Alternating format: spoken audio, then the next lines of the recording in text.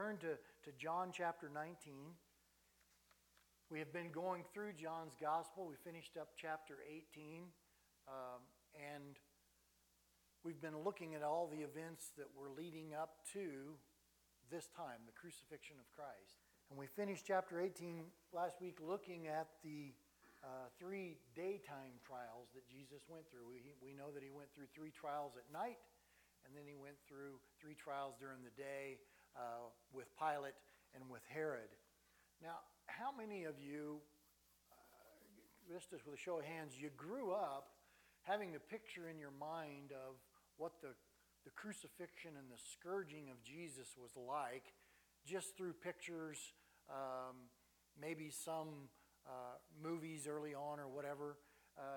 So you had this picture painted for you, and then came along the movie The Passion of the Christ, and so graphic. I don't know how many of you saw that when it came out in theaters, but it was just so graphic, and those images are hard to get out of your head, what you saw there, because I think, at least for me, for the first time, I think it really depicted how bad the beatings were. And we can probably safely assume that it was even worse than that, but it was just so graphic to see that. And so as we look at chapter 19 over the next couple weeks,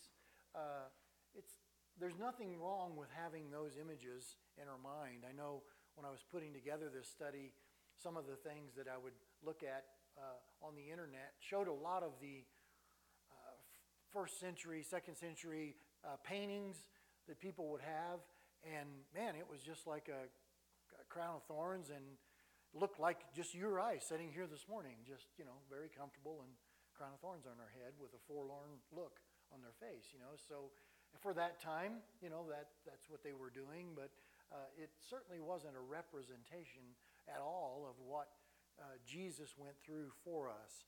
So we're going to take a look at that over the next couple weeks, and we'll start with verse 1 in chapter 19. So then Pilate took Jesus and scourged him. Now we saw, leading up to this, that Pilate, he didn't really want to deal with this whole issue. He didn't believe that Jesus was guilty. For one thing, we see that time and again. But because of pressure to make a decision, he went with the request of the crowd. And we saw, as we ended chapter 18 last week, that the crowd was requesting Pilate to release Barabbas. It was the custom at that time at Passover that one prisoner could be asked to be released. So Jesus was there, and behind the scenes we know that the religious leaders were stirring this all up, and they said release Barabbas rather than Jesus. Now we know that Barabbas was a prisoner because he was guilty of murder and inciting a rebellion against Rome. We see that in the other Gospels. And what a contrast between these two guys, right? Of course, one is the Son of God, but his crimes are not founded. There's no basis for these accusations against him. And yet you have this other guy that murdered someone and caused a rebellion. And I'm sure even with Pilate, he was probably like, wow, of the two, if I had to pick, I'd rather let Jesus go, because this other guy, he's probably just going to cause problems for me again. But think about this, that could it be that before this whole scene took place, that the third cross was actually reserved for Barabbas? Did you ever think about that? Quite possible. The other two guys were what? We know from Scripture, thieves, weren't they? So someone that had committed murder and incited a rebellion against Rome, I would think he would be a top candidate for crucifixion as well because of his crimes. So it could be, as we see this release of a prisoner, that this cross was actually on the part of Rome and on the part of man in the world was reserved for Barabbas. But from God's standpoint, it was for Jesus all along, wasn't it? So we see this whole scene unfolding. It probably should have been Barabbas on that cross because of his sins. And we know, as we have come to know the Lord that it should have been us on the cross because of our sins as well, right? But it was ordained by God, and the Son of God, Jesus, willingly took our place on the cross. He took upon the sins of the whole world upon himself, even for Barabbas. Not just for him, but for everyone, not just us. So then Pilate took Jesus and scourged him, the text says. We have seen from the text that Pilate thought Jesus to be innocent, that he was just caught up in this elaborate conspiracy by the Jewish religious leaders. So in this verse, it could be that Pilate was planning to appeal to the compassion of the crowd. Basically, if we beat this man severely and then march him in front of the crowd again, maybe they'll have pity on him. Maybe they will recognize the scourging as just punishment and then feel compelled to have him released. Also notice that during this whole trial before Pilate, that Pilate always questions Jesus privately. Yet he makes all of his decisions very publicly, doesn't he? Why do you suppose? To please the crowd, right? Nevertheless, he turns Jesus over to the soldiers to be scourged. In Isaiah chapter 52, verse 14, it says, "So his visage was marred more than any man. He was beaten more severely than any man has ever been beaten, beyond recognition." And that is such a sobering thought to think about, that he is facing crucifixion. Before he even gets there, he's just beat to where he wasn't even recognizable. This brutal act of scourging itself had three purposes, really. First, it was used to beat the prisoner as a form of punishment. We can see that. That makes sense. But second, it was used to extract a confession from the prisoner. Now, we see in the headlines today many times in police forces and investigations and those kind of things, that sometimes they coerce the person to give a confession of a crime, even if they're not guilty. So you could kind of see that in this process that would be true as well. Just beat them till they confess. Mainly, whether they did it or not, at least you're there taking that beating, and at some point in time you just want it to stop, don't you? So they might confess to a crime that they didn't even commit. So they were trying to extract a confession from the prisoner. And then third, in cases of crucifixion, it was used to weaken the victim so they would die more quickly on the cross. It makes sense, doesn't it? Now, this scourge was a leather whip, knotted and weighted with pieces of metal or bone, commonly known as what is called a cat of nine tails. So the prisoner was typically tied to a post or a tree or something where they'd have to wrap their arms around like this. They'd be tied, leaving their whole backside exposed. And you think about that, when we take that position, obviously the muscles expand and they're very close to the top of the skin, right? Even for some of us that have skin that's a little thicker than others, it's still, it takes that on, right? And so, very much exposed. So anything that takes place back there you could easily bruise, obviously, and you could be lacerated very easily. So they tie him to this post, and they take this cat of nine tails to their back. So these sharp objects on the end of the whip, when they made contact, they would do the most damage possible. The force of the whip would bury these sharp objects into the flesh, ripping out the skin and muscle in chunks. Now, Jewish law permitted a maximum of 40 lashes. Just get that into your head, 40 lashes. But Rome had no limit. So with the Roman soldiers carrying this out, we really don't know how many lashes he received. At least 40. So scourging in and of itself was an instrument of death. Few people even survived that. And here's something for you to think about. God kind of put this on my heart last week. I shared it with a few of the guys. We know that Jesus' death on the cross ultimately paid the penalty for our sin. But as we have given to us in the text, he was brutally beaten before going to the cross. Think about this as a point of application for each one of us. If we're thinking about toying with, giving in to the temptation of a certain sin, whatever that might be, if it's there in front of us, we've got that choice. Am I going to turn to the Lord, or am I going to turn to the sin? Am I going to give in to that temptation? Think of it in this way, or view it in this way. Think about a chunk of Jesus' flesh being ripped out for that very sin. Very sobering thought, isn't it? When you think about that and you think about the suffering he went through, because I think so many times we have heard the story of the crucifixion so much from the time we were growing up till now, and we know that it was the worst kind of punishment ever. But over time, don't you find yourself without some type of reminder getting somewhat desensitized to that whole scene? So much so that we forget or fail to realize that everything that he was going through was for us. So one lash with that whip jerking out skin and flesh to pay for our sin. Whatever that little sin is. A white lie. How many of you have told a little white lie? I wonder where it was through history that we decided we were going to color code our lies, This seems a little strange, doesn't it?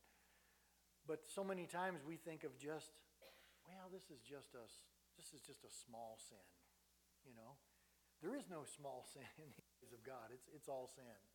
So think about that.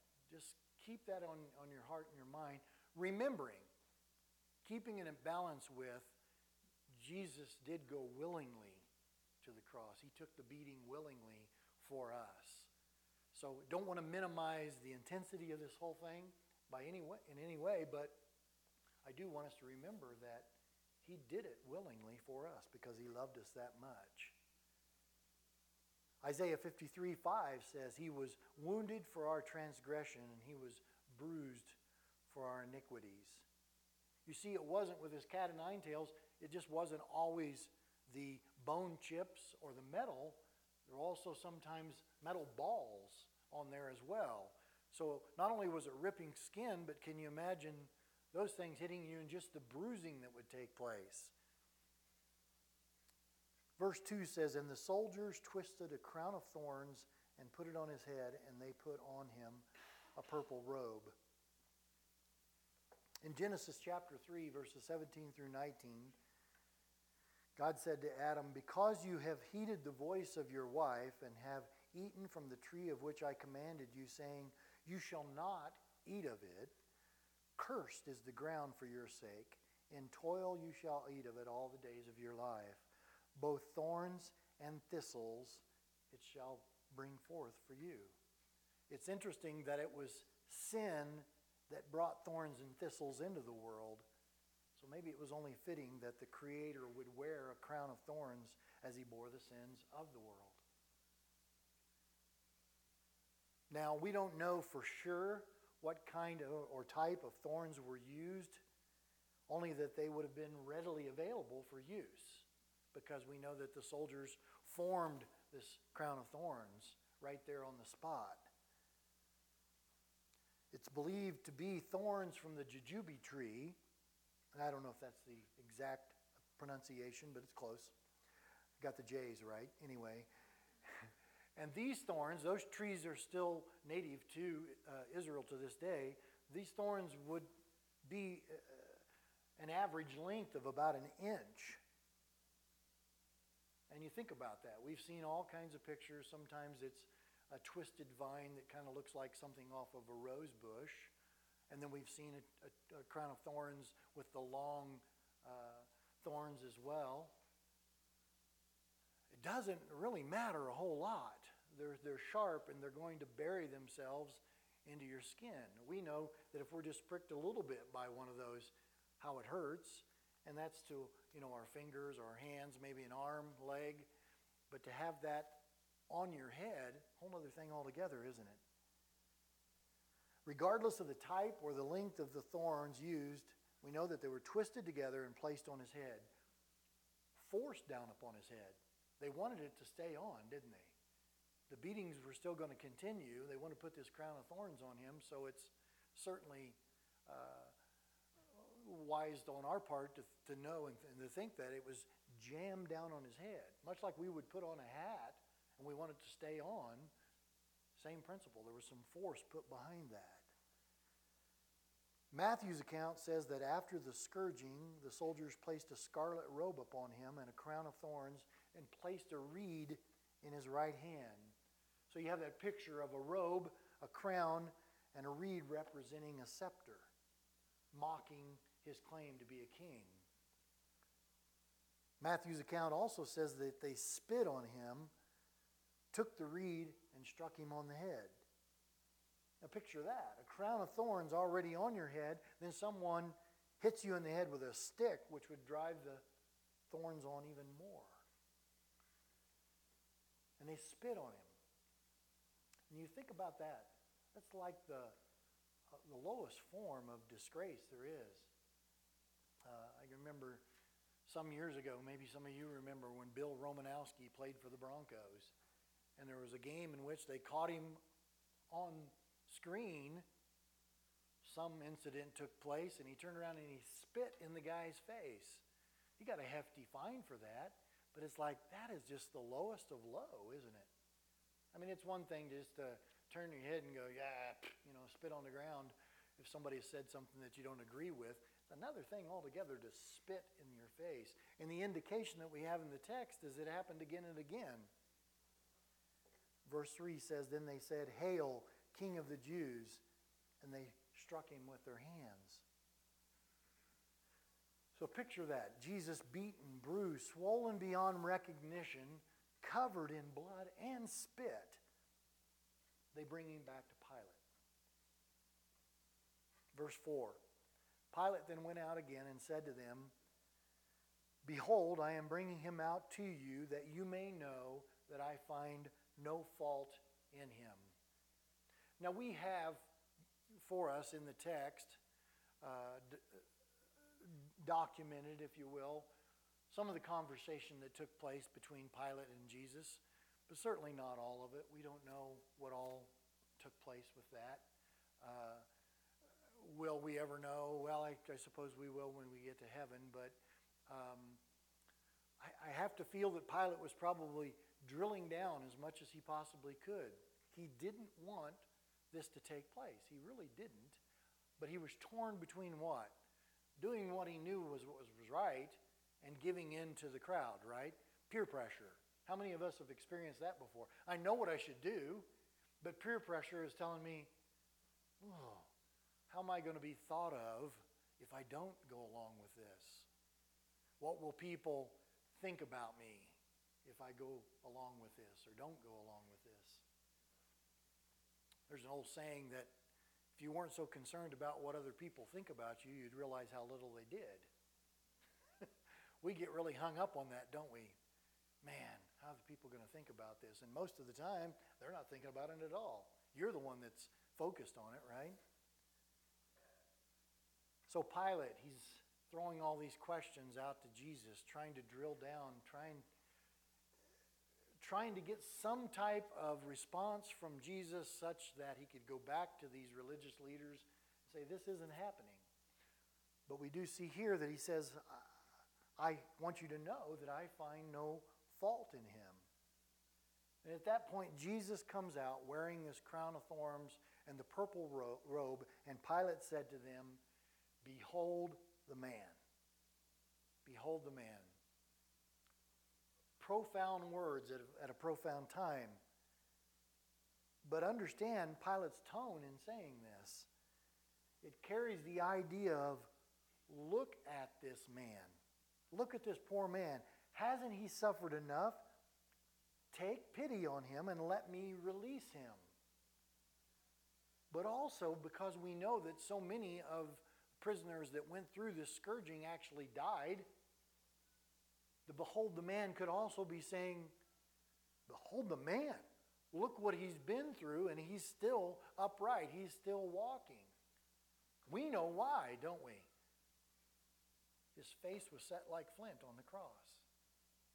He would be going to the cross. It was God ordained. So no matter what took place before that, he was still going to be able to accomplish that purpose. Behold the man. It's a noble effort on the part of Pilate to try to get him released, but it fails.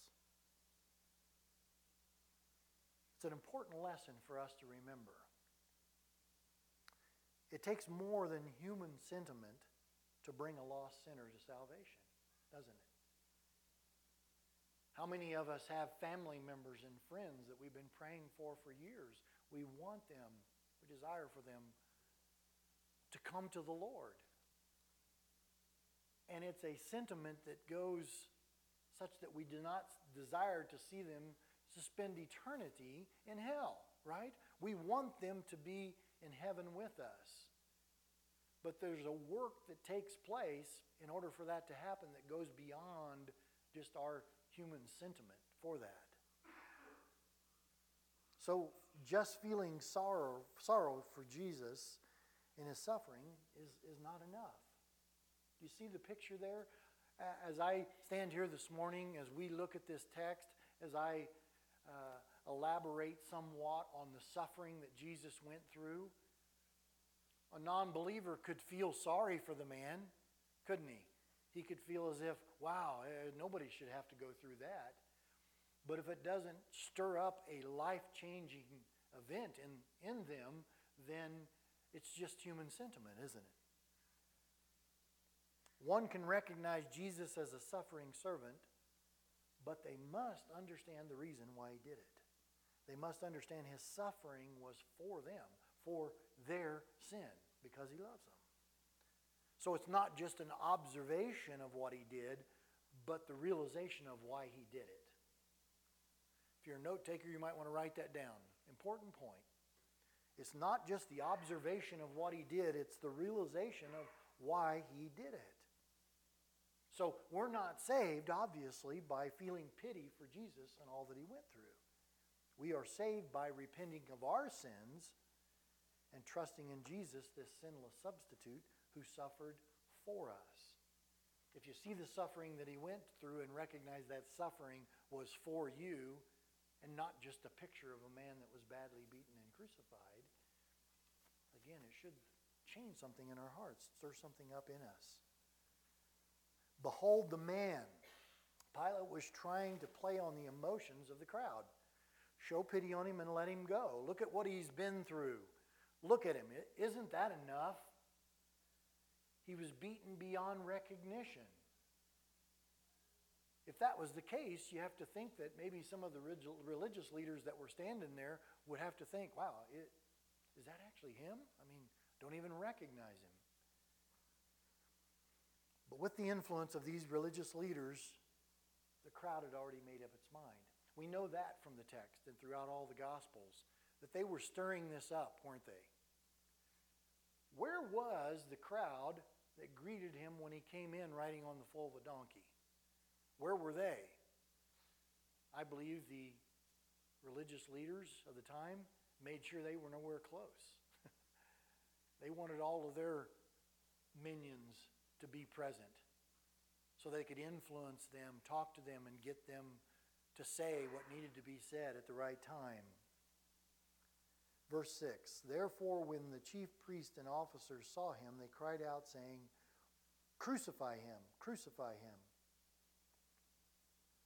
Pilate said to them, you take him and crucify him, for I find no fault in him. Now when Pilate would have made that statement, he would have known that it really carried no weight, because by Roman law they couldn't, could they? But he was basically saying, I don't find any fault in him. If you want to crucify him, go ahead. And they knew they couldn't. So maybe it was another ploy on the part of Pilate to try to diffuse the whole issue. Pilate was a weak-willed man who, like many in leadership positions, hoped to find a compromise that could please everybody. Modern day example, I can just say one phrase geographically and you'll all get it. Washington, D.C. Now, I didn't point out any particular person, did I? I didn't have to. I pointed out a geographic area and you guys all knew what I meant. Leadership people who find compromise that can please everybody. Unfortunately, gang, this is going on in a lot of churches today, isn't it? Giving in to the majority of the crowd of the fellowship that says this issue or that issue is okay. And it's not. So they compromise. That's what Pilate's doing. The Jews answered him, "We have a law, and according to our law, he ought to die because he made him." Now it's interesting here because these religious leaders, they didn't believe Jesus was the Son of God, but they used his claim to be the Son of God against him, didn't they? So today, if you run across certain cults that say Jesus never claimed deity, take them to this passage. Because the religious leaders understood very clearly that he was claiming to be deity, didn't he? We talked about that last week. That's one accusation they made that was true. He claimed to be the Son of God. And that's why they're having him killed. Therefore, verse 8, when Pilate heard that saying, he was the more afraid, and went again into the praetorium and said to Jesus, "Where are you from?" But Jesus gave him no answer. Now we know that during that time and even after that, the Romans and the Greeks had numerous myths concerning gods coming to the earth as men. Right? We've even seen that even recently with Thor putting a hammer down, right? So they had all of these myths about the gods, plural, not capital, and them coming to earth as men. So Pilate, maybe he heard the phrase Son of God, and it caused him to have more fear and anxiety about sentencing Jesus to death because, man, that goes against their whole mythology and all of that, doesn't it?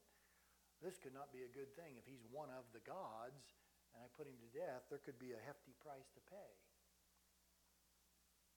He says, "Where are you from?" Basically, are you one of the gods? Was he indeed a God come to earth? Pilate's saying, give me something here. Give me something to go on. And at this time, Jesus gives no answer. Then Pilate said to him, "Are you not speaking to me? Do you not know that I have the power to crucify you and power to release you?" Referencing Isaiah again, chapter 53, verse 7. "He was oppressed and he was afflicted, yet he opened not his mouth. He was led as a lamb to the slaughter, and as a sheep before its shearers is silent, so he opened not his mouth." So Jesus gives him no answer to the question, "Where are you from?" So Pilate then pulls out his Roman authority card. "Tell me what I want to hear and I can let you go." Basically what he's saying. I'm in charge. I'm the judge. I have the power. I have the authority. Pilate's making it very clear to Jesus, life or death for you, I hold in my hands. Do you not realize that? Why are you not speaking to me? Why are you not answering me when I have the power to appoint you unto death or appoint you unto life? Pilate thought he had that authority, didn't he? Jesus answered then, "You could have no power at all against me unless it had been given you from above." Now that's another phrase for us to think about, another verse for us to think about in regards to that geographical area again, right? That we talked about earlier. You could have no power at all against me unless it had been given you from above, because we know later Paul talks about that as well. He asks us, exhorts us to pray for our leaders, doesn't he? I don't know about you guys, but sometimes that's a sobering thought.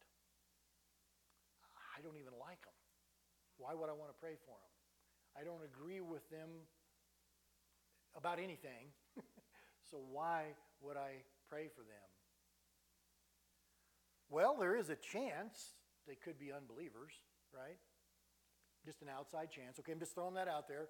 There's an outside chance that some of them might not be believers. And we should be praying for unbelievers, shouldn't we? But the exhortation is we should be praying for our leaders. Have we, as Christians, have we, as a Christian country, prayed for our leaders the way that we should? The answer is no. We know that. We know that that's not the case. Would it make a difference? I think it would, yes. I think it does, because we do pray for our leaders, some. But this indicates that we should be praying for all of them, right? And it's not just Washington. It's the city of Greeley, the city of Fort Collins, the city of Johnstown, the city of Berthoud. The list goes on and on. Anyone that's in a position of authority, we should be interceding for them in prayer, shouldn't we? I don't know about you guys, but that's just really convicting to me. There's just a whole lot of other people I'd rather pray for. I have to be honest. Especially the ones that I think are going to change, you know. But this is what we're supposed to be doing. But Jesus says to Pilate, you would have no power at all against me unless it had been given to you from above. Kind of an indicator to us, again, who's in control here, right? We talked about that a few weeks ago. Who's in control? It's God. It's God ordained. Everything that's happening was by God's design. And Jesus is submitted to the will of the Father. So everything that's taking place is by God's design. So in this verse, John records the last words spoken by Jesus to Pilate. Jesus is telling Pilate that his so-called authority was only delegated to him from God. One day God would call him to account for his actions. That's true of all of us. Jesus was able to surrender himself to the Jews and to Rome because why? He was first surrendered to God, wasn't he? Can you imagine not being submitted to the will of God and still going through all this? At some point in time, you're going to throw in the towel, aren't you? At some point in time, we're going to quit. Enough is enough. I admit I did these things. Admit I was wrong, whatever, just so that the pain would stop. But Jesus was totally surrendered to, submitted to the will of the Father, and this was going to happen.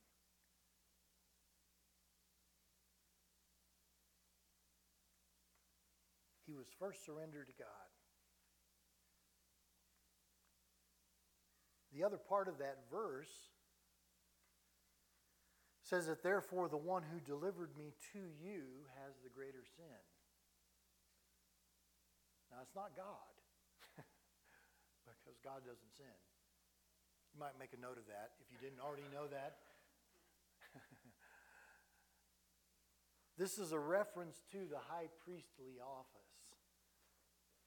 At first you would say, oh, Caiaphas. But we know that there was power behind that high priestly office as well, which was Annas, his father-in-law. So this is a reference to Annas and Caiaphas, that religious leaders, that institution, if you will, that organization as it was, were the ones that delivered him, right? Remember, it was Caiaphas who prophesied in John chapter 11 when we were there, verses 49 through 50. One of them, Caiaphas, being a high priest that year, said to them, you know nothing at all, nor do you consider that it is expedient for us that one man should die for the people, and not that the whole nation should perish. It's kind of a double-sided prophecy when you look at it, because it's true, that's exactly what's going to take place, but it's also what needed to take place for us to be reconciled to the Father, right? Annas and his son-in-law Caiaphas. They knew the Scriptures. They had been given every opportunity to examine the evidence.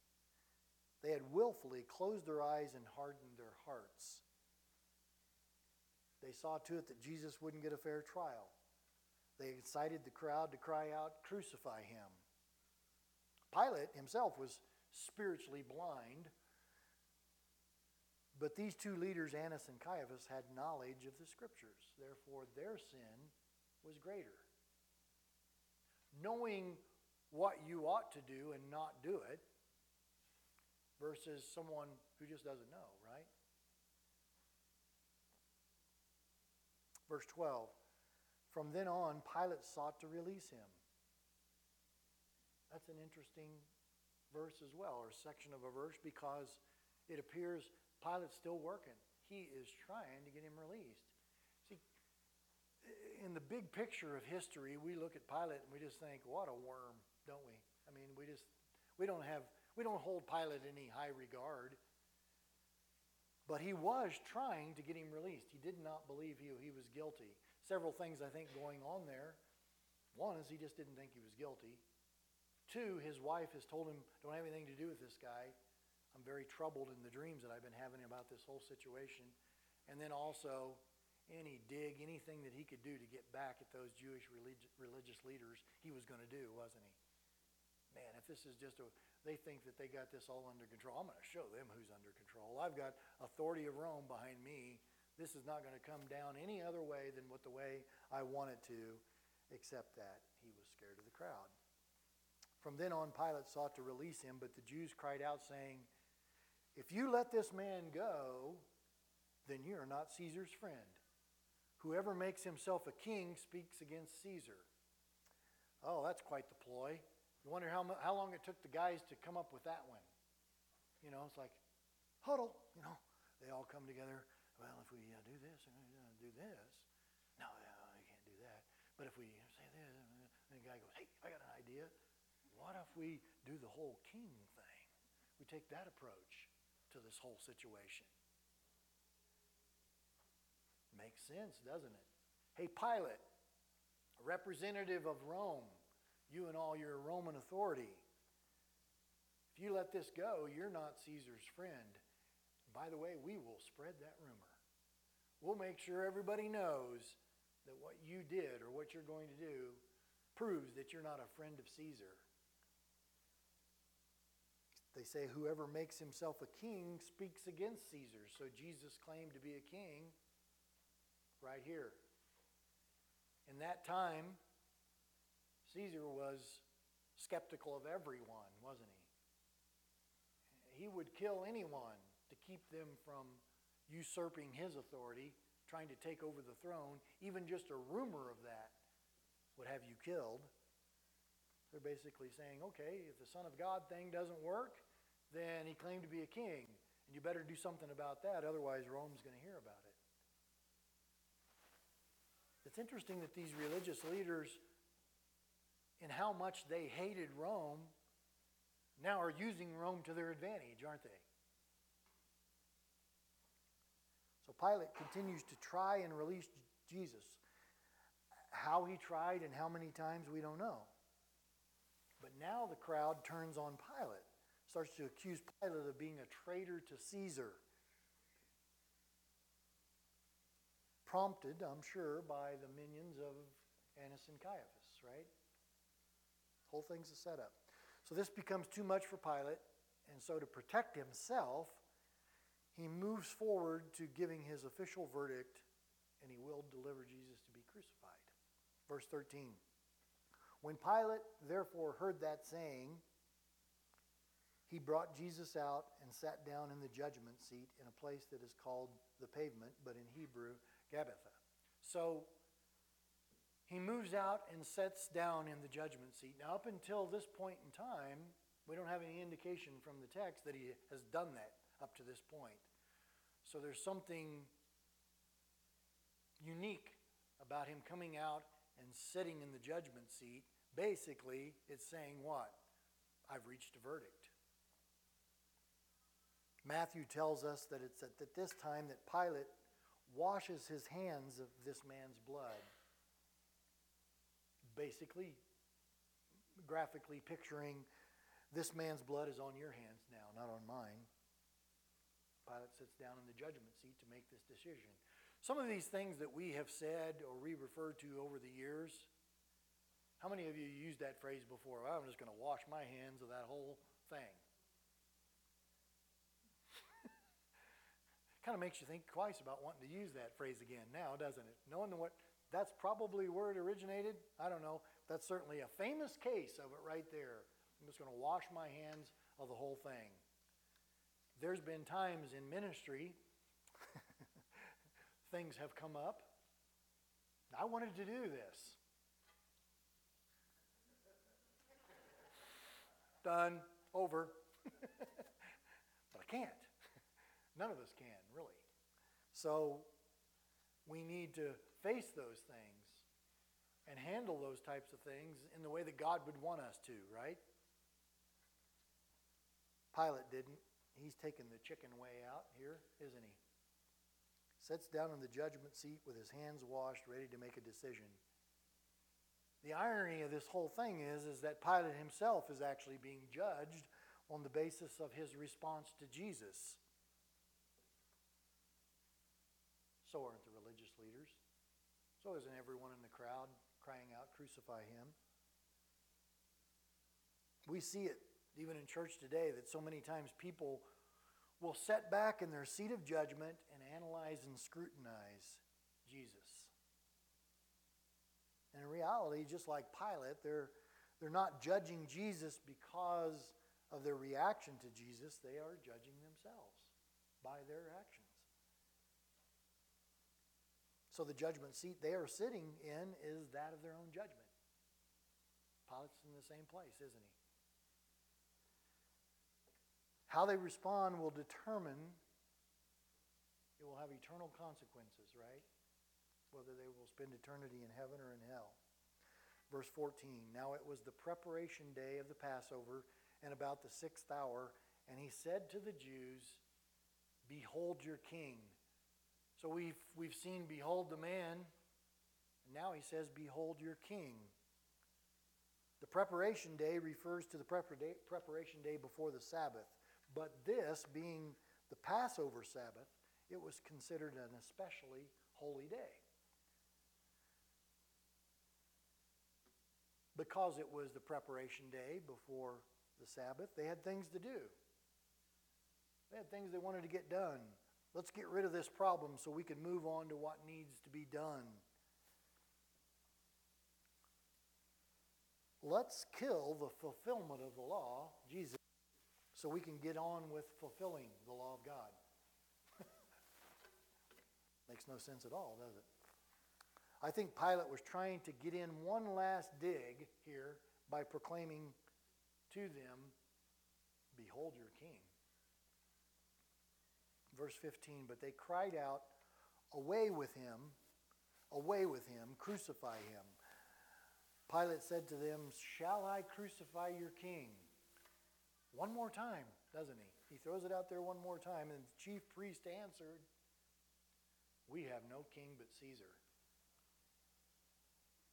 Isn't it interesting that in 1 Samuel 8, the Jews reject God by begging Samuel for a king to rule over them? You remember that scene? And on this day, they reject Jesus, God's Son, and cry out, "We have no king but Caesar." In any other situation, in any other circumstance, they would never say that. They didn't recognize Caesar as their king, but they're using it to their advantage today, aren't they? In this scene. The crowd cries out, "Crucify him." Pilate asks one last time, "Shall I crucify your king?" And they say, "Crucify him." Two words that determined what would be done. They had to be spoken. In God's plan, his son had to be crucified. In God's plan, someone would have to say it. But the fact that this was God's plan did not absolve the participants of their responsibility, did it? They were doing it. It was wrong, but it was all according to God's plan. Peter puts both of these ideas together at a speech on Pentecost to the Jews. Acts 2:23 says, Him, Jesus, being delivered by the determined purpose and foreknowledge of God, you have taken by lawless hands, have crucified and put to death. It's both things in that one verse, isn't it? God's ordained plan that this was going to take place and how the Jews carried it out. Several years ago, when Chris and I were living in Colorado Springs, I would once a week go to a men's Bible study at Rocky Mountain Calvary Chapel down there. And this particular day, it was coming up close to Easter. And one of the guys came in and just said, hey, I got something I'd like to share today. And the class was open that way. Obviously, we wanted, if somebody had something on their heart, we wanted them to have the opportunity to share it. And so that we could be encouraged, we could pray for them, whatever the case might be. And this particular day, he said, a couple nights ago, I had a very disturbing dream. And he said, in this dream, I was at this scene. I was there with the crowd all around. I saw Jesus up a little higher by the judgment seat. It was very clear that he had been beaten almost to death. And he said, I was fully aware of what was going on. In this dream, I am standing here knowing Jesus is going to be crucified. And he said, and Pilate in this dream said, what shall I do with your king? And nobody said a word. Not a word was spoken. The crowd was silent. Pilate said again, what should I do with your king? And he said, and in my dream, I came to the realization I have no hope unless he's crucified. He said, so I started to chant. Can you imagine? And as he shared that story, he wept. I understand. I wept just him telling the story. Because you think about, he had to be crucified, and if nobody else was going to shout that out, I have to. Because I have no hope of eternal life with the Lord unless that takes place. Just like that crowd, that whole room of men was just silent. There were sobs, and the leader of the group said, you know what? We're going to close right there with prayer. And we hadn't even been together but about 10 minutes. But I think he saw, there is nothing else that's going to be said that's any more profound than what he just shared. And he said, let's pray. Man, I will never forget that. What a disturbing dream to have. But how true it is, right? We know that to be 100% true, unless crucify him, those two words rang out that day, we're all in trouble, aren't we?